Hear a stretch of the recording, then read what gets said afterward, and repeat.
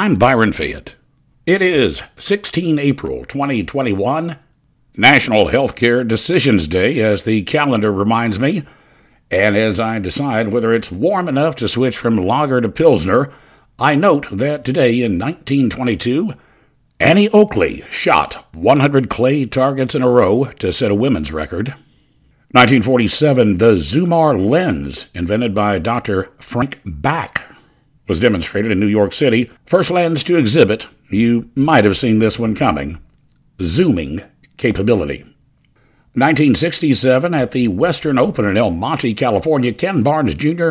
became the first skeet shooter to break a perfect 400 by 400 in all four guns used, 410, 28, 20, and 12 gauges. He's also the only shooter to do this with pump-action guns.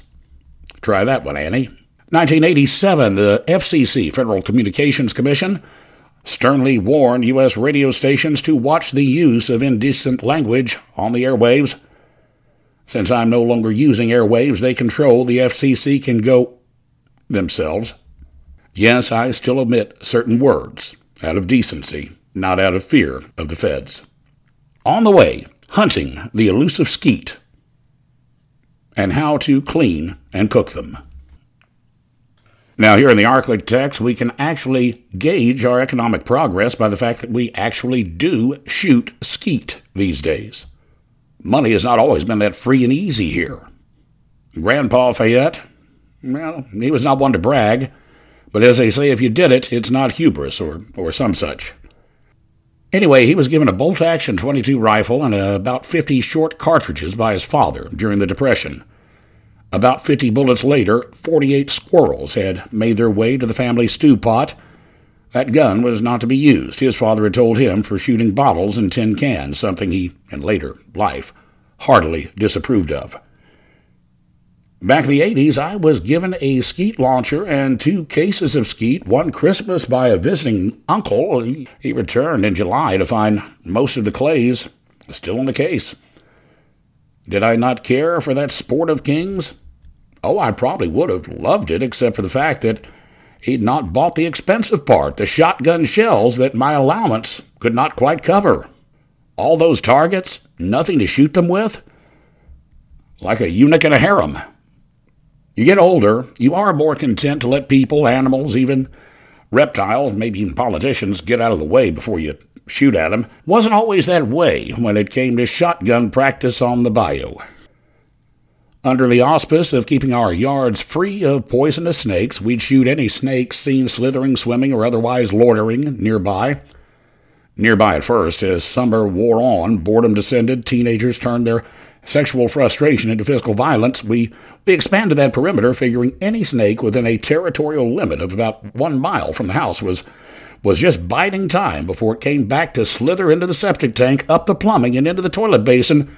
That, by the way, is a common fear among those on septic systems, the snake in the bowl when you sit on the throne. I've actually wanted to see that snake slither up there on hungover mornings when I was doing a number one and spewing a stream that had a velocity of about 500 feet per second and a higher proof than most moonshine.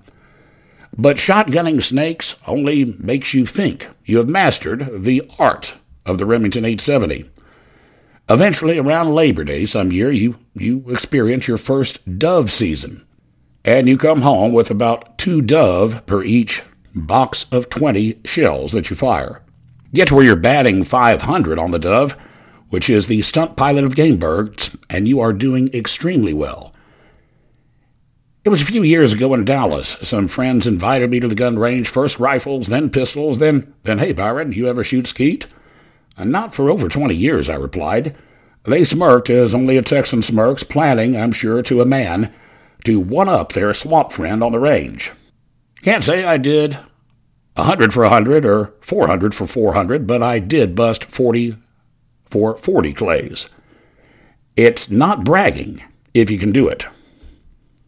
Where did I learn to pull off such a feat, they asked? I was given lessons by a certain group of stunt pilots. I'm Byron Fayette, reminding you to drink at home. It's cheaper, it's safer. Of course, booze and guns don't mix, which is why old bird hunters call the booze. aiming oil.